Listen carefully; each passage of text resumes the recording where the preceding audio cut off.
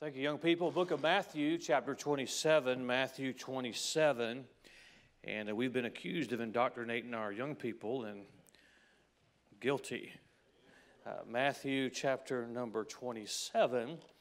And there's nothing wrong with teaching our children, teaching another generation what the Bible says.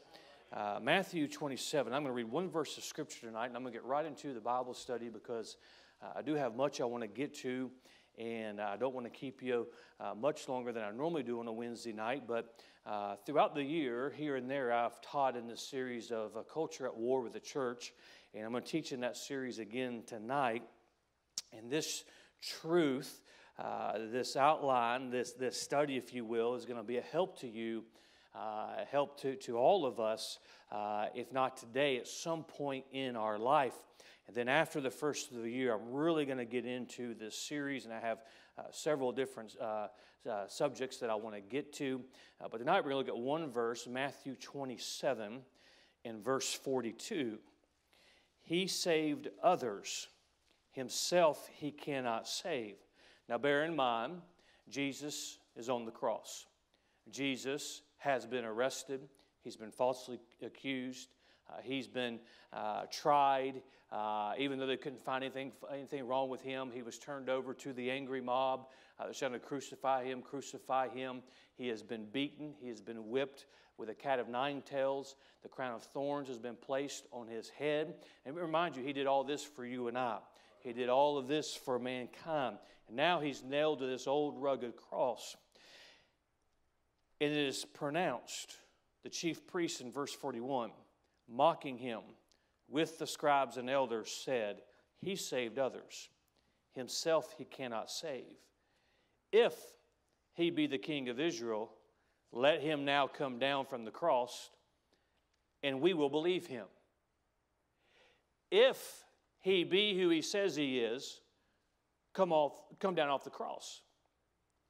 Tonight I want to look at that first part of verse 42, himself he cannot save. That's the title of my message tonight. Himself he cannot save. Father, I pray that you'll help us tonight as we look into the Scripture. We look into the Word of God. Father, I pray that the Holy Spirit is our teacher, our instructor tonight. And Father, as we look at this, may we be reminded of your power, your providence, your sovereignty. And Father, may we as your children be reminded of these things this evening. May it be a help to us. Bless our dear family here tonight. Bless their work. I pray that you'll just provide their needs and empower them and use them so that many can be reached with the gospel. Bless our time remaining, for it's in Jesus' name we pray. Amen. Think of the title of the study tonight and think of what the Scripture says when the chief priest mockingly, as Jesus is nailed to the cross, he saved others, himself he cannot save. Now, my first response, and certainly your first response, is probably close to the same. Oh, he could come down if he wanted to come down. He could save himself from that cross. We know that they did not put him there. We know that Jesus, obedient to the cross, went there. In a few more verses, he is going to yield up the ghost. He's going to yield his life. It is not going to be taken from him. But himself he cannot save. Have you ever asked the question, why did God not answer that prayer? Why did God allow this to happen? Why does God allow this evil to exist? Why does God allow circumstances in the world we live in our nation? Why does he allow the evil, and seemingly they have their day and they have their authority? Why does God allow these things? As we ponder those questions for a moment, we come back to our text. Christ's crucifixion is a sobering reflection of man's cruelty to the Lamb of God. As a reader of Scripture, we cannot understand the evil that filled the air as the focus of darkness on that one spot assembled against the Son of God. We can only, through reading Scripture, get an idea, get a sense of what is taking place there. But all the forces of hell, all the darkness of that day had assembled against the Lord Jesus Christ. We cannot understand the evil that was present, the evil that was in the air. Have you ever been around a wicked place? You can sense the wickedness, you can sense the evil. I know some of you right now saying, yeah, I'm fixing to go back home. So that's not what I'm talking about, but you get what I'm saying. We, as just a casual reader of Scripture, we can't understand the evil. As a reader of Scripture, we are critical of Peter for warming himself by the devil's fire. But we cannot imagine what it sounded like when Christ's accusers hurled insults at him and screamed at him. We cannot imagine what it would have sounded like to hear the fist of a soldier hitting the face of our Savior. We're critical of Peter warming by that fire. We have no understanding of what it was like in that day. As a reader of Scripture, we offer no sympathy for the disciples fleeing as Jesus was whipped with a cat o' nine tails. I don't know about you, but I'm sure most of us, not all of us, at some point in reading through the account of Christ's crucifixion, where are you guys at? We offer no sympathy, but let's be honest tonight. You and I have no understanding what it would have been like in that setting, and see the one who had walked on water, see the one you had seen miracles, now being submitted to beatings that usually men did not survive. We have no idea what it would have been like, as the Scripture tells us, that when the Son of God hung on that cross, you could not even tell that he was even a man. My point is this, that day was so evil and so unexpected that order was turned into chaos. My intention is not to justify or interpret the actions of those who lived through that day, but only to point out the scenario was so unexpected and so surreal that human mind could not process. How could this possibly be the plan of God? Think about it. Yes, the disciples should have remembered what Christ had said. But would you have interpreted, I am able to destroy the temple of God and build it again in 3 days, as Christ being crucified? Often, many times, we look at scenarios and we don't understand how could this possibly be the plan of God.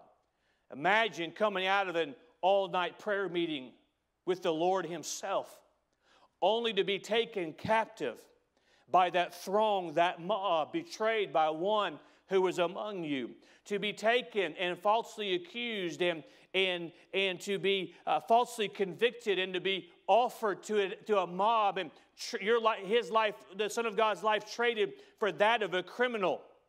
And everything that you had seen the Son of God do, everything that you had witnessed, everything that He had taught, you knew this could not be the plan of God. He's the King of the Jews. He's the Son of God. How could this darkness be the plan of God? Christ allowed Himself to be arrested, mocked, beaten, crucified.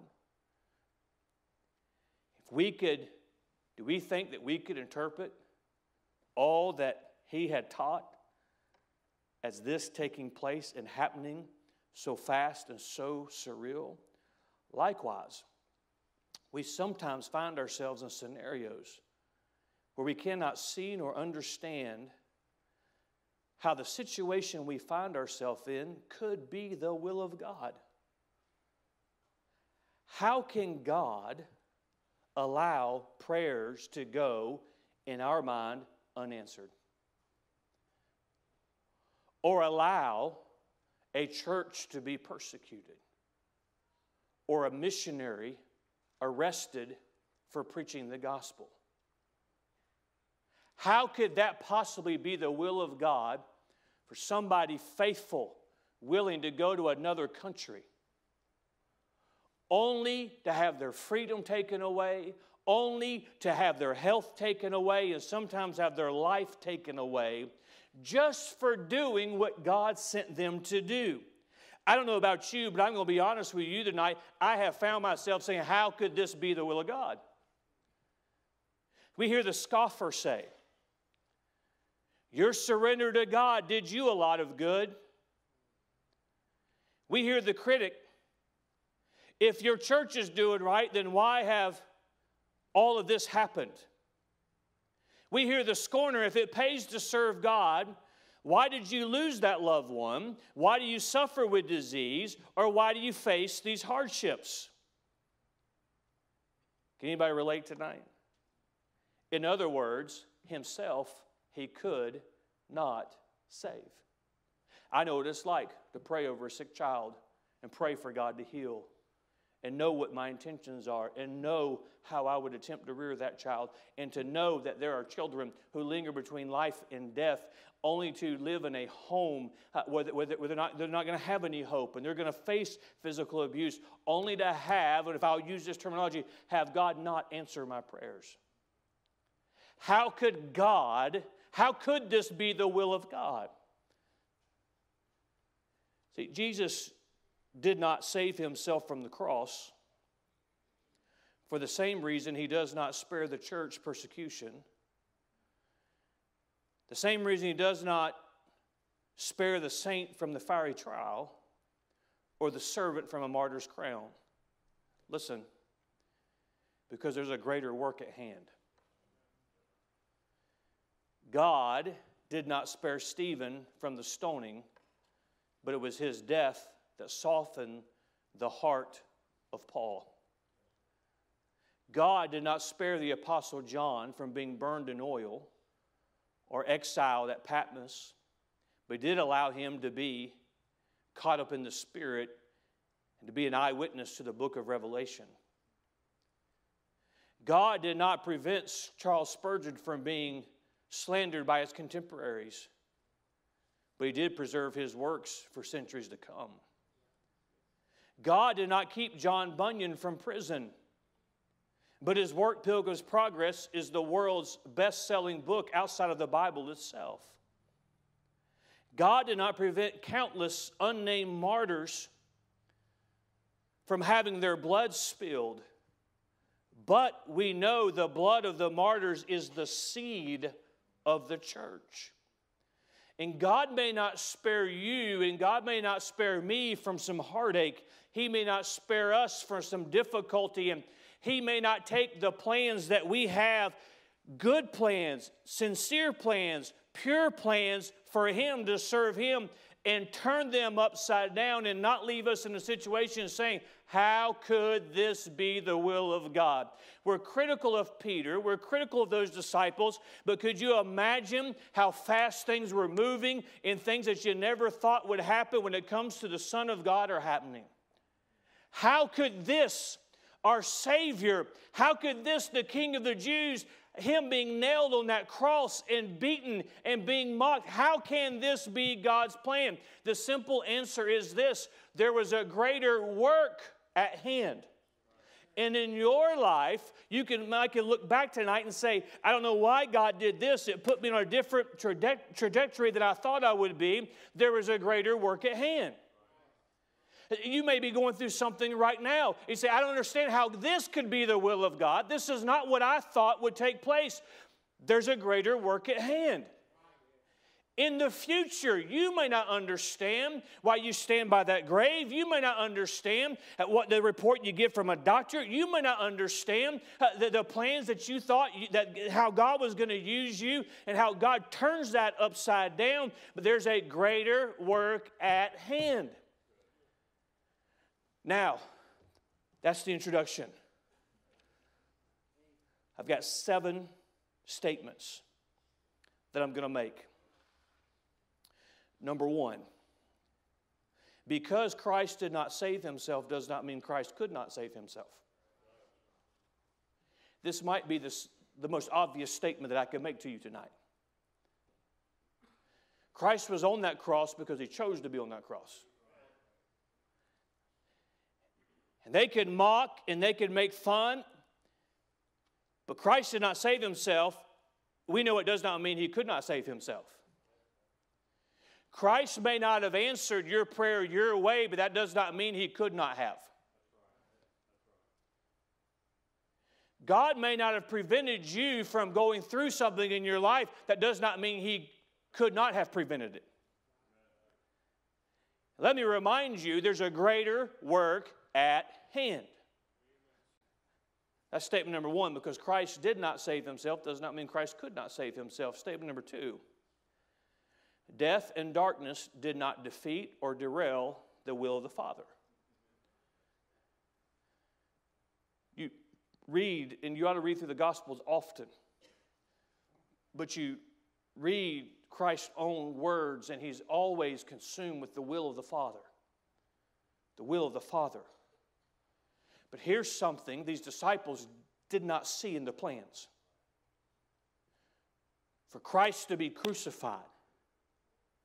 Maybe they had some sense of something was going to happen. But when they heard the leather straps hit the back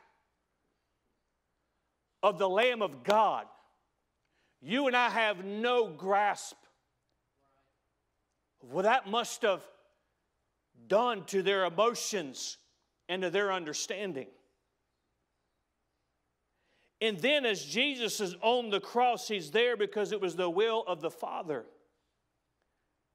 And if we were to take the time tonight and continue reading in this chapter, we would see the darkness come over the world as Christ took upon him the sins of the world and the Father turned his back on his own Son.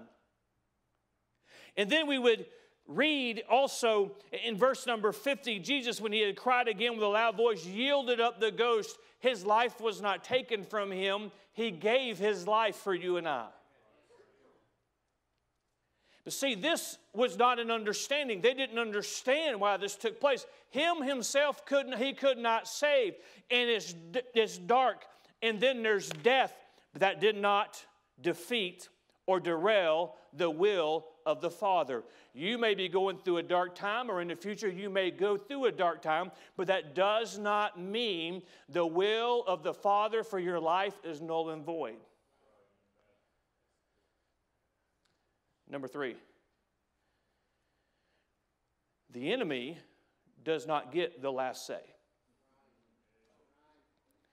In verse 42, he saved others.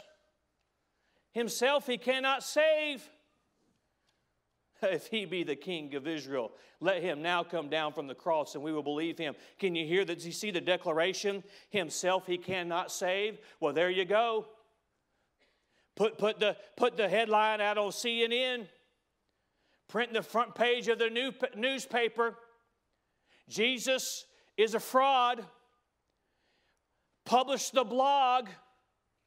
Get it out there. It's been declared by the enemy that Jesus is not who he says he is. Himself he cannot save. The declaration is made. They've already made the declaration based on an assumption that he couldn't save himself.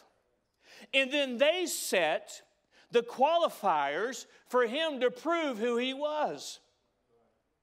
The enemy doesn't get to do that with our God. Well, if he's really God, he needs to work in this way. That's not the way God works. Just as Satan took Jesus to that pinnacle and said, I'll give this all to you if you'll throw yourself. No, Jesus didn't have to yield to anyone. The enemy does not get the last say. No matter how dark it looks and how much Satan rejoices in this scenario, how much evil men laugh and mock and gamble at the foot of the cross. How desensitized do you have to be to cast lots at a crucifixion? They don't get the last say. Number 4. We see in verse number 36, and sitting down they watched him there. There's always someone watching. In this dark day, there were people just watching. In your dark day, there's people watching. In our nation, there's a lot of evil in our nation. There's people watching. Say, Pastor, why is that significant?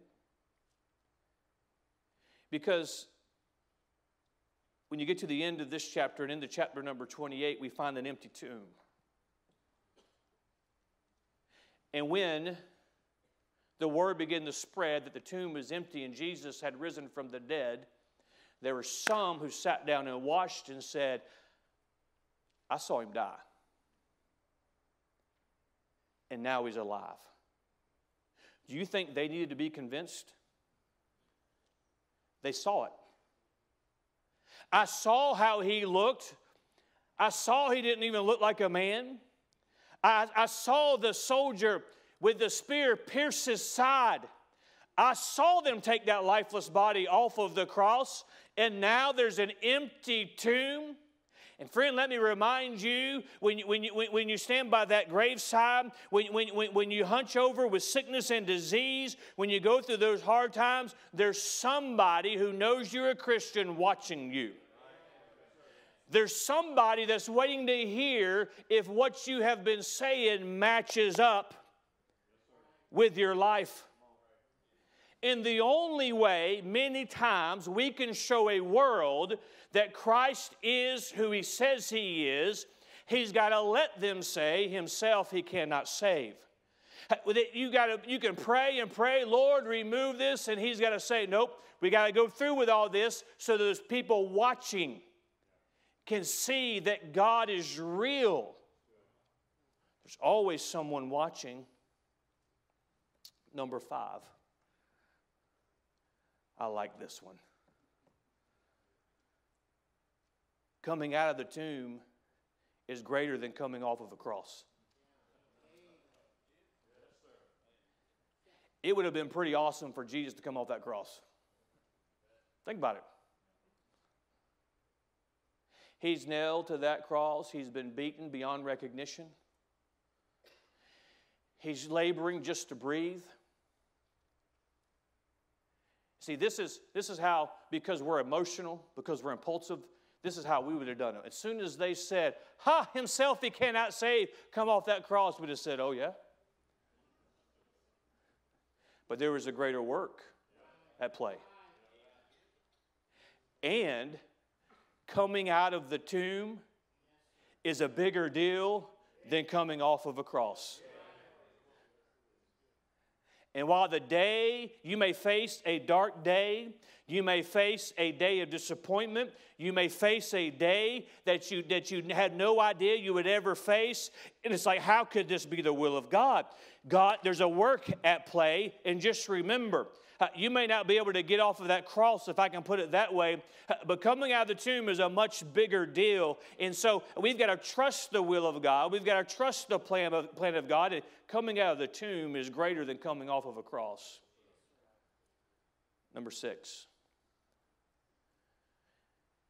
The splendor of the finished work overshadows the horror of the beginning work. We often refer to salvation as the finished work of Christ, the finished work of Calvary, the death, the burial, and the resurrection. Christ conquering death and the grave. The beginning of the work is a horror. It's heartbreaking. as we personally know the Savior, we read what Christ went through for us. But could you imagine being an eyewitness? I read of Christ's blood being shed, and something wells up inside of me. But could you imagine being one who left all to follow Christ and seeing the blood pour down His head from the crown of thorns? We can't imagine that. The horror of the beginning work. See, when He was on that cross, all the devil's crowd, they were excited. They were celebrating. Hey, he could save others, but Himself He could not save. He can't come off the cross and prove to us, we've set the parameters, you do this and then we'll accept it, this is all that we'll take. The horror of all of that, the horror of the Apostle John standing at the foot of the cross with Mary, the mother of Jesus, and her seeing her son and how she loved him, and him giving up his life and taking that last breath. What a horror. But friend, remember, the splendor of the finished work overshadows the horror of the beginning work. I just happen to believe, I was not there, but this has happened, I believe, when Christ appeared in that upper room, they were not thinking about what He looked like on that cross. They're looking again at the Son of God. The splendor of the finished work overshadows the horror of the beginning work. You go from Golgotha to the empty tomb. You go from Pilate's hall to the upper room. You go from the arrest in the garden to the ascension into heaven. The finished work is always more spectacular than the horror of the beginning work. And friend, you may be dealing with something tonight, and the church of God around this world is being persecuted. And we rejoice, and I believe Christ's return is imminent. And this Bible tells us the closer we get to Christ's return, the more wicked this day is going to be. We will face persecution. All that live godly will face persecution. The Bible tells us it is happening, it is going to happen, but just remember, when that trumpet sounds, that'll overshadow anything. When you stand before your Savior in that glorified body, the end is much, much better than the beginning. The splendor of the finished work overshadows the horror of the beginning work. Number one, I said because Christ did not save Himself does not mean Christ could not save Himself. Number two, death and darkness did not defeat or derail the will of the Father. Number three, the enemy does not get the last say. Number four, there's always someone watching. Number five, coming out of the tomb is greater than coming off of the cross. Number six, the splendor of the finished work overshadows the horror of the beginning work. Now here's number seven. Be prepared to wait 3 days, 3 years, 3 decades, or until you stand before Christ.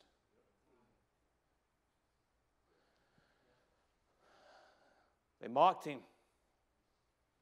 They made fun of Him. He Himself, He could not save. Come on down. He said, I'm not coming down. Because there's a greater work to do.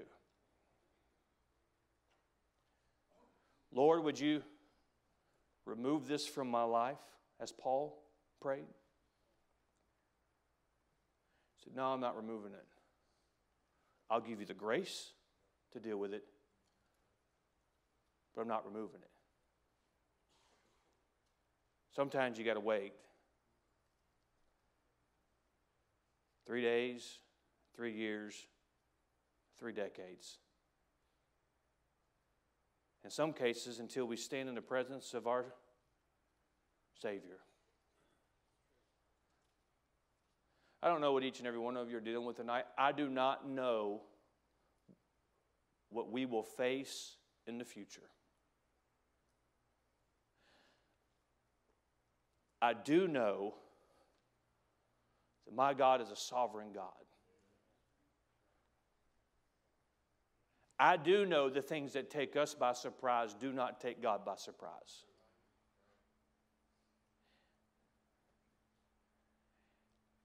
And I do know that God could change a situation today.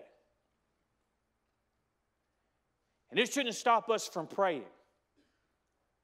It shouldn't stop us from wanting it to be different. But sometimes, just in this scenario, sometimes life changes so quickly, happens so fast, and before you know it, you find yourself in a situation that's completely out of your control. You're confused. Your life is turned upside down. You say, how in the world do we get here? How could this be the will of God? There's a greater work at hand. We just have to wait until God sees fit. And sometimes it's 3 short days. But sometimes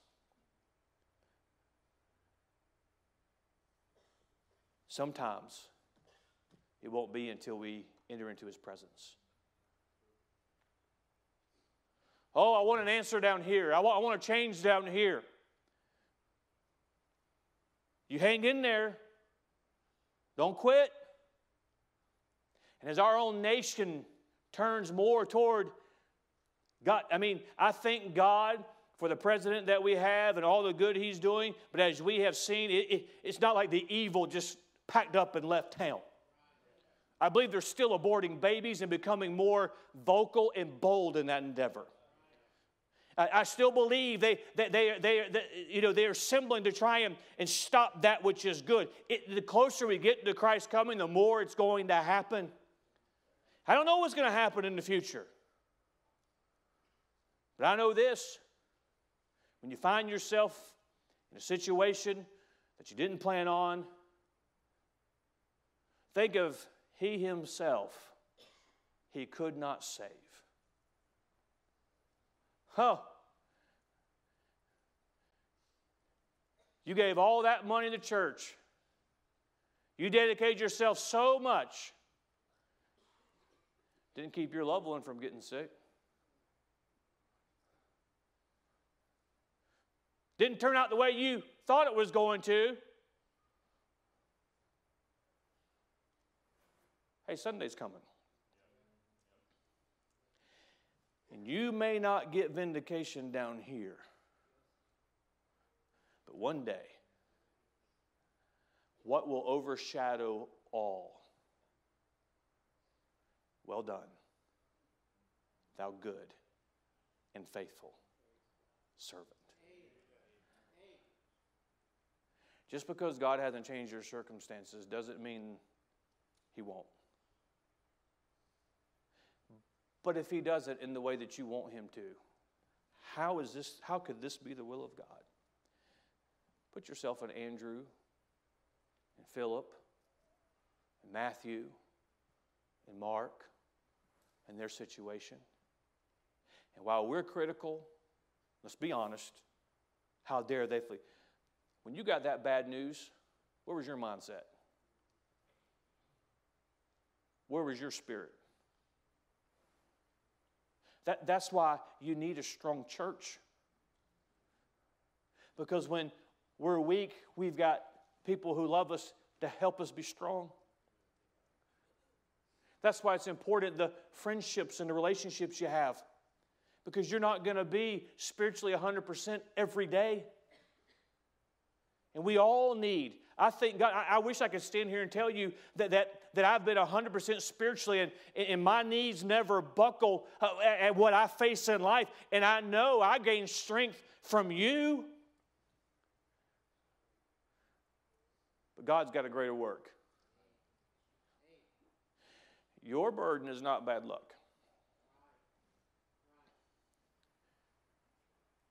Your sickness is not just unfortunate circumstances.